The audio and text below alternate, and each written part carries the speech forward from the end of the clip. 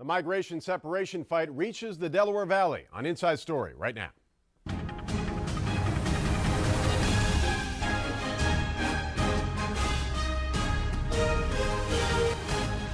Good morning, everyone. I'm Matt O'Donnell. It is Sunday, June 24, 2018, and this is Inside Story. Let's meet our panelists here of the week. Rich Negrin, attorney.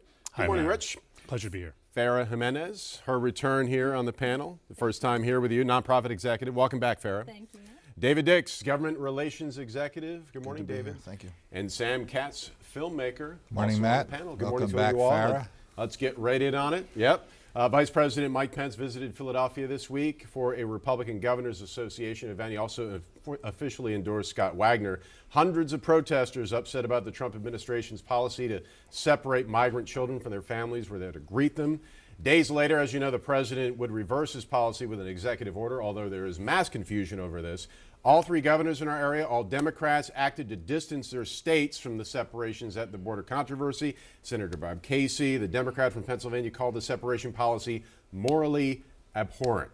Rich, did the protests in Philadelphia, the protests in home, on Twitter accounts, etc., truly make a difference in what the president decided to do? I really think it did. I'm glad to see that. I think the First Lady had something to do with it as well. I think we heard some reports about that. But I think it wasn't just Philly. You know, we've invented free speech here. We know how to protest. We're kind of professionals at it, and that's great. But I think you've seen an uprising across the country around this injustice and these kids. 2,300 children, some of them are here in Philadelphia, in the Philadelphia area. And, you know, with no direct connection on how they're tracking these children, how, you know, we're finding their parents and how we're able to unite them. I think the country's outraged, and I think Trump did something incredibly unusual, which is he reversed his course. There's an impression, Farah, that the administration doesn't care about protesters, those with the left wing. And do you think this proved that wrong? Well, I would say I don't think they care about protesters, but I do think they care about families and making sure that they're united. I mean, you have to understand that what happened here was the extension of a policy that existed for many administrations, including the Obama administration, and that the way that the coverage has been presented in terms of the strategy, many of the photos that have been used have generally been around those times when it was under the Obama administration. The kids that were in a cage was a staged protest. The kids that were the family that one of the images was of kids who were being sheltered during the Obama administration. The difference is that the Trump administration decided to take a very hard stance on it, as opposed to adopting the Obama administration's approach with catch and release and sending people back out. And as a result, it created this awful scenario of all these separations. The truth of the matter, the issue is not resolved. The executive order isn't going to be sufficient. There's going to be need for legislative fix. And what I hope is going to come out as we make our way there is the reality of really what the argument is. It's centrally about whether or not it's the Democrats' preferred approach, catch and release, basically open borders, or the Republicans' approach, which is more about making sure that we obey our current immigration laws. David, Sam? It's a classic case of undermining the moral fabric of America, in my opinion.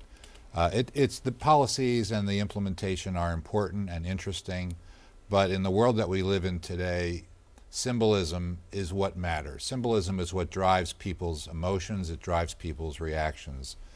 And the Trump administration, from campaign to today, has been anti-immigrant. Doesn't matter whether an immigrant can contribute to the country or whether, in his words, they're criminals and rapists. I heard Jim Kenney on Thursday at the David McCullough Prize for Excellence in American Public History say that when Irish Americans, he's one of them, rail against immigrants, they're railing against themselves. When hyphenated Americans rail against Mexicans, Muslims, Central Americans, and Africans, they're railing against themselves. We're railing against our own history. There is not a single person in this country other than Native Americans who is not here as a result of immigration, many of whom, grandparents, came here illegally. So this whole thing to me is all about dividing the country, creating an image that I think has undermined our position as a moral leader in the world. And if we don't work on making America great again in 2020, we will never be able to recover our position as that moral leader. I appreciate Sam's historical context, and that's what I try to offer when I'm on the show. And I think it would be remiss if not to see the long history of American immigration and who is received by Americans with open arms and who is often castigated out as other. You think about the Chinese Extradition Act. You think about just before the Holocaust, when there were Jews escaping the Holocaust, coming to America and were turned away. And not to mention the slave trade that separated any number of mothers and parents from their children. Now we have brown babies who have come into America, and we can't seem to see the humanity or the connection with these people. They are still other. And I think as Americans, we have to hold ourselves to a higher standard to welcome folks with open arms, to see the humanity in us all, and to not see folks as other. They're coming here the same way the Irish people came here and were met with retribution, the same way that the Italians came here and were met with retribution. And I think this is a narrative that is pretty woven in the American story. When you use words like infest, that people are infesting, It's outrageous. this is just not I mentioned Senator Casey's comment. You have Congressman Lou Barletta, who's running against him in November, a longtime immigration reform supporter. Said at first the separations could be a deterrent to lawbreakers. Others have said that. Republican Senator Pat Toomey of Pennsylvania suggested having family detention centers that could help solve the problem of separation. So what do you say to those who have had negative experiences with immigration? And there's a variety of things. People who see this differently, or in communities where they feel like they're getting too much pushback from people coming in from other countries. What do you say to those who actually cheered the president's original policy? I think the words. Shame on you. There needs to be an immigration policy. We can't. There's an immigration problem, and everybody has to recognize that this isn't just about children being separated from their parents, which is a disgrace. But if there needs to be a legislative solution, Obama couldn't have one, and Trump can't get one because we can't come together on almost anything. But if you want a permanent solution to problems, executive orders have proven to be very fallible, because the next administration comes along and puts in another executive order. We need a legislative solution to this. Could this be a big issue with Barletta Casey in November? I mean, it is June right now. I mean, I think it plays into a narrative, obviously, that continues to exist with the Republican Party, this idea that they are not particularly empathetic. And I think it's because generally Republicans' biggest challenge is that they do, when given the difference between using their heart and their head, they tend to go more head than heart in terms of how they decide to see things. So obviously, under the Obama administration, the choice to basically release people when they brought children and to almost treat us like an open borders as long as you have a child with you is a heart-filled approach, but then it has consequences, obviously, for a society where you do want to have some control and you want to know who's in your country. Alternatively, I think the Republican stance, which is probably what you're hearing with the Barlettas of the world, is the idea that we need to be disciplined about how we welcome people into the country. So even this narrative around Toomey with the detention centers, that's a positive approach. It doesn't play that way in the media because it sounds very negative. We think of detention centers as being places where you put people who are criminals. But it's a way of making sure that families can stay together, because the current law does not allow them. You cannot put young kids in an adult detention center, so you need to create vehicles and opportunities for families to stay together while they're seeking their asylum and getting their papers in order. You mentioned there are some children here in Philadelphia, and I find that surprising given Philadelphia's status as a sanctuary city, and you would think the federal government would avoid cities like that. You know, Matt, it's really disturbing. I mean, I saw a report just this past Friday of children being secreted away from their parents to LaGuardia Airport, landing in New York, people hearing about the fact that they're arriving and showing up to support at the airport in the middle of the night. Lying to children, giving them drugs, which is alleged, lying to them that they're going to go get a snack or dessert or a shower, and then yanking them away from their parents and traumatizing them is not a sensible way to do immigration policy. It's horrible. And that's not who we are as Americans. I'm glad you gave some historical context. We used to be a beacon of liberty and freedom. My parents came here from Cuba. Many of our parents came from different countries, fleeing communism. And they were welcomed. Sometimes they were, sometimes they weren't. The Mario boat lift was not welcomed, right? And those Cubans are still here and contributing. The fact is, and Barletta, I think, is going to be an issue around this for him and Hazelton, is that immigrants are a net positive in the United States. and they commit crimes at a lower rate than the general population. And that's the truth. Those are the facts. Anything otherwise is a lie. I think Republicans. wrap and this up, I was going to say, I think Republicans and Democrats are in violent agreement about that. I mean, I think there is this attitude that the United States, it's all of its success is really because it's been willing to welcome strangers and immigrants. But I do worry about the fact that the way that we've cast this whole narrative, the histrionics around it, is creating more division, and people are taking sides as opposed to looking for opportunities that we can actually tackle this Seems like problem it together. happens a lot these days. doesn't it? Unfortunately. Sure does. Other topics here. Where's the missing money? The Philadelphia mayor responds. Mayor Jim Kenney wrote an op-ed for Philly.com to address City Controller Rebecca Reinhardt's claims that the city is missing $924 million due to accounting errors and sloppy bookkeeping. The mayor says Reinhardt exaggerated errors to excite the news media, that the errors were already fixed, but admits the discrepancy has only been reduced by 30%. And he links to the city finance director's website detailing how this is being resolved. Sam is someone who is very well versed in city government, in finances and such. This is the second major clash between Kenney and Reinhardt, the first being the sugary drinks tax, where the revenue is going. What do you think about this? Well, I just gave Jim Kenney big praise, but I have to say the finance department of the city of Philadelphia does not generate confidence.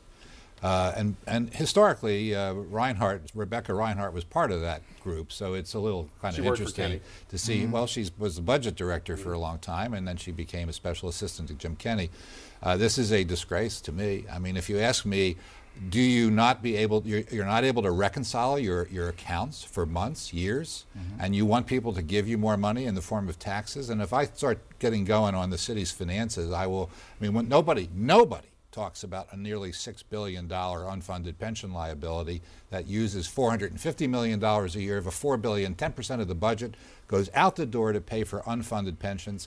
We have a city that has gotten hooked on taxes.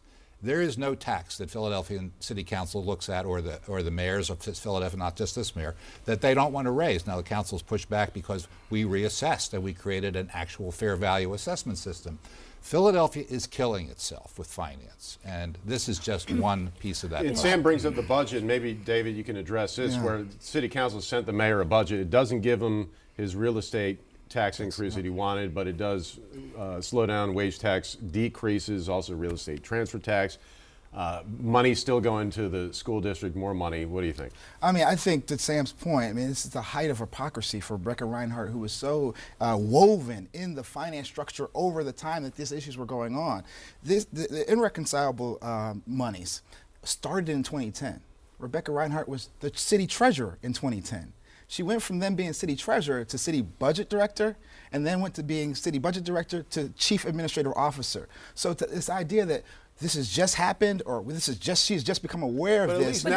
least now the public knows about it. Yeah, but that's not a fair characterization. I had a chance to interview Rebecca Reinhardt recently for a show, and one of the questions I asked her is, why did you choose to run? And the way she laid it out is, listen, I have all these years of experience on Wall Street. I've had these years of experience in government, in municipal government here in Philadelphia. And one of the biggest frustrations I had is that when I would bring things to the fore, that I would often get shot down because there were political consequences that required us to take a different approach. So I decided I wanted to run. Right, my hands are tied. And so I decided to run for controller, because then I would have the freedom given to me by the electorate to bring these things forward. Now, I know that for an administration, feel like she put a finger in their eye because she used to be part of that team.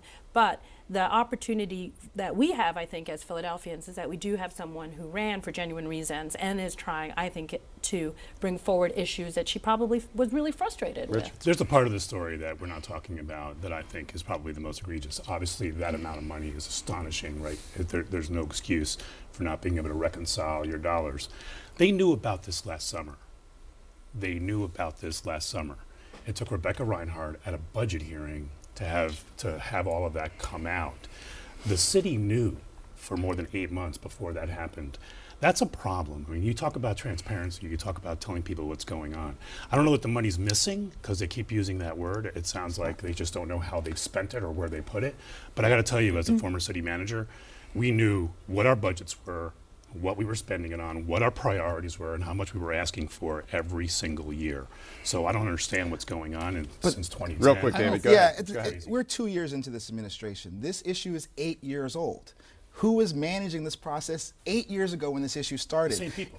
But it's really improper to put this on Treasurer Johnson, who, since she's been there for the last 2 years, has been, one, flagged the issue, put financial support, put more administration to kind of figure this out and come to a resolution. You need that guy from the movie Dave, the accountant. The accounting. Yeah, it'll fix Charles- everything. Charles Everything's Brolin. fine. Charles We'll Brolin. be right issue back was- with Inside Story. Back with Inside Story. Possible government shutdown in, no, not Pennsylvania, in New Jersey. The Democratic-led state legislature passed a budget that Democratic Governor Phil Murphy said, don't do this. They did it anyway. He and the legislature are arguing over which taxes to raise, those on residents or those on corporations, and are trading claims on budgetary gimmicks. No budget by, well, Saturday night, this coming weekend.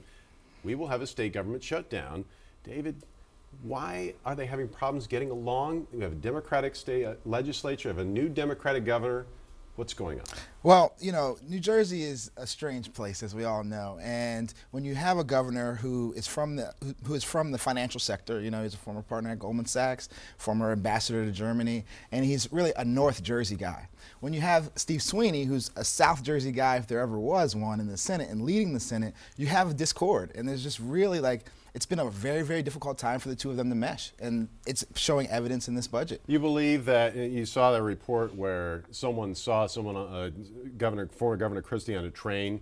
They claimed that he was speaking to Sweeney and giving him strategy. This is a former Republican governor who presided over when the Governor last Christie state government was there, shutdown. they were getting budgets done on time. So there is a relationship between former Governor Christie and Senator Sweeney, the one that has shown good budgets on good time before. Now there's a discord between the Democratic Governor Murphy and Steve Sweeney. So I'm not surprised that he's going to Governor Christie to figure out an angle on this. He's described, by the way, perfectly what the problem was with Governor Corzine. Mm-hmm.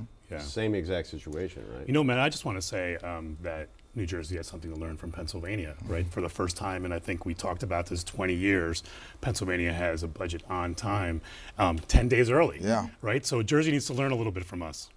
Well, I mean, I was just going to say that the difference between the two is that the agreement is that they both want to raise taxes.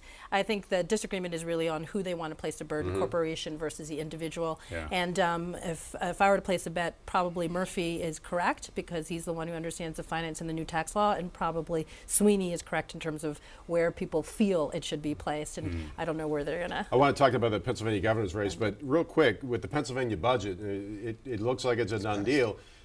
Is it because of the gubernatorial campaign that they want to get it out of the way? I think it's because of all the campaigns. So you have Republican representatives and senators who are going to be kind of fighting against the Trump wave right now, and they're like, we need a budget done on time. You have a governor who wants to be reelected. He needs a budget done on time. So I think it was in everyone's self-interest. Mutually exclusive interests. That's it. Right? Yep. Okay. Let's talk about Pennsylvania's odd couple. The whole gubernatorial race here. So we have Governor Wolf and his running mate, John Fetterman. They went shopping for ties in a new campaign ad. John Fetterman it really tends to stand out no matter who he's standing next Well, to. he's 6'8", yeah. Yes. We also had Republican gubernatorial candidate Scott Wagner releasing an ad telling Philadelphians he will help them where Wolf would not. Let's touch on the Wagner thing. Why is he going after Philadelphia voters? It's a so smart early? move. I mean, Why? it's the first time I've seen a Republican candidate for governor overtly on television try to connect with the Philadelphia voter. If Philadelphians paid attention to Harrisburg, which I would argue they do not, they would probably have a different view of Scott Wagner than the one that they're actually going to get, because they're going to meet him through this ad for the first time. And I don't think there's a big pool of votes here for Scott Wagner or for any Republican. I think I demonstrated that adequately. But the fact of the matter is that if he picks up a couple thousand, 10,000, 15,000 higher than normal performance, in not only in Philadelphia but in the southeastern Pennsylvania voter-rich pool of counties, what is now not looking like a really close race could become a very close race. And in that context, the last 2 weeks of the race will be dictated by what Donald Trump is doing. And I used to play for a guy named Val Vano, who was the coach at NC State. But at Johns Hopkins, he said to us, Get within 6 points with 2 minutes to go, and I'll win the game for you. And for Scott Wagner, keeping it close is all he needs to do. And Sam is pointing out the potential political reasons, but I also want to say that knowing Wagner and Jeff Bartos, his running mate, that they're really people who are genuine, who really care about the community, and they're not using polls to determine whether or not to make these kinds of ads. They really do want to display that they have some empathy and concern, and they want to make a difference in those communities where people are hurting and they continue to hurt. Yeah, I think generally people feel better about the economy in Pennsylvania. Obviously, Harrisburg felt that way because they were able to go home 10 days early. But there are counties where the unemployment rate is far surpassing that nationally, where people are really hurting, and they're showing that they have some empathy and interest in helping them. Anita, real quick on Wolf and Fetterman. What do you make of real early on, really kind of playing off each other in this ad? What's going on? I think it's going to work. I mean, they have to introduce John Fetterman to the state, and that's a good way to do it. It's like the first time I've ever seen a lieutenant governor candidate in an ad. Right, but it's also important to note, I mean, it's the first time we've ever swapped lieutenant governors in the middle of an election. Yeah. But it's also important to note that both John Fetterman and Governor Wolf are from York, Pennsylvania. And they— As Scott Wagner. Right, as Scott Wagner is. So, like, all three of them initially lived, like, a mile, 2 miles from each other. Fetterman's from Allegheny County. No, Fetterman's in Allegheny County now. He graduated from York High School in 1988. And then you have Bartos, who's from Berks County. It's like this small portion of the state, and they're all in the But race. I do want to say something about that Real ad. quick, That real ad was quick. really effective, except it doesn't underscore the bigger differences between them, which is Which there are. anti-fracking, anti-severance. So there's a lot of very different political differences between Fetterman and Wolf. Inside Stories of the Week coming up. ABC's Inside Story is presented by Temple University. Inside Stories of the Week, we start with Rich. You know, Matt, on the heels of some horrible mass shootings across the country, every state around Pennsylvania has enacted gun reform laws. Well, this week, very quietly, Pennsylvania, the House Judiciary Committee passed 2 bills. One that takes guns away from domestic abusers, and the other one that is one of these red flag laws that allows family members and law enforcement to remove guns from dangerous people. Those laws need to be passed. Call your legislators, get involved with Ceasefire PA. Pennsylvania needs some common sense gun reform. Thanks, Rich Fair. So it's either a story of mutual assurance or mutual destruction, but apparently in the General Assembly of Pennsylvania, the House Democrats and the House Republicans each have individuals that should be expelled because of their ethical violations, and they have chosen to wait for the other to go first. So we'll see if all get expelled or if they just protect their members. Okay, fair. Thank you, David. Yeah, so that this past week, again, the state Supreme Court voted to not release grand jury testimony of the 6 dioceses that have been under grand jury seal for the past 2 years. I think that was a terrible move, and I know that our Attorney General, Josh Shapiro, although he is not Catholic, is earning a lot of favor among Catholics who like to see reforms put in place and a real resolution to what has been a horrible legacy for our church. Thanks, David. Sam. Philadelphia Business Journal had a great article about how Philadelphia was going to become more technically sophisticated in city services and mentioned using sensors and crowdsourcing data to find ways to patch up potholes more quickly and to predict where they are going to pop up next. Now, I would suggest not spending money on that. I think this would be a better way to predict where potholes are going to come, because they are everywhere and they are destroying the tires of many, many drivers. They could just throw darts on a map. Including me. That would be a very good high-tech method. Sure. For Governor discerning. Wolf says it might take till the end of July to fix them all in the state of Pennsylvania. He's kidding himself. In July of 2028. That's Inside Story. Thanks to our panelists. Thanks to you for watching, and I'll see you Monday morning in Action News at 4:30 a.m. Bye-bye.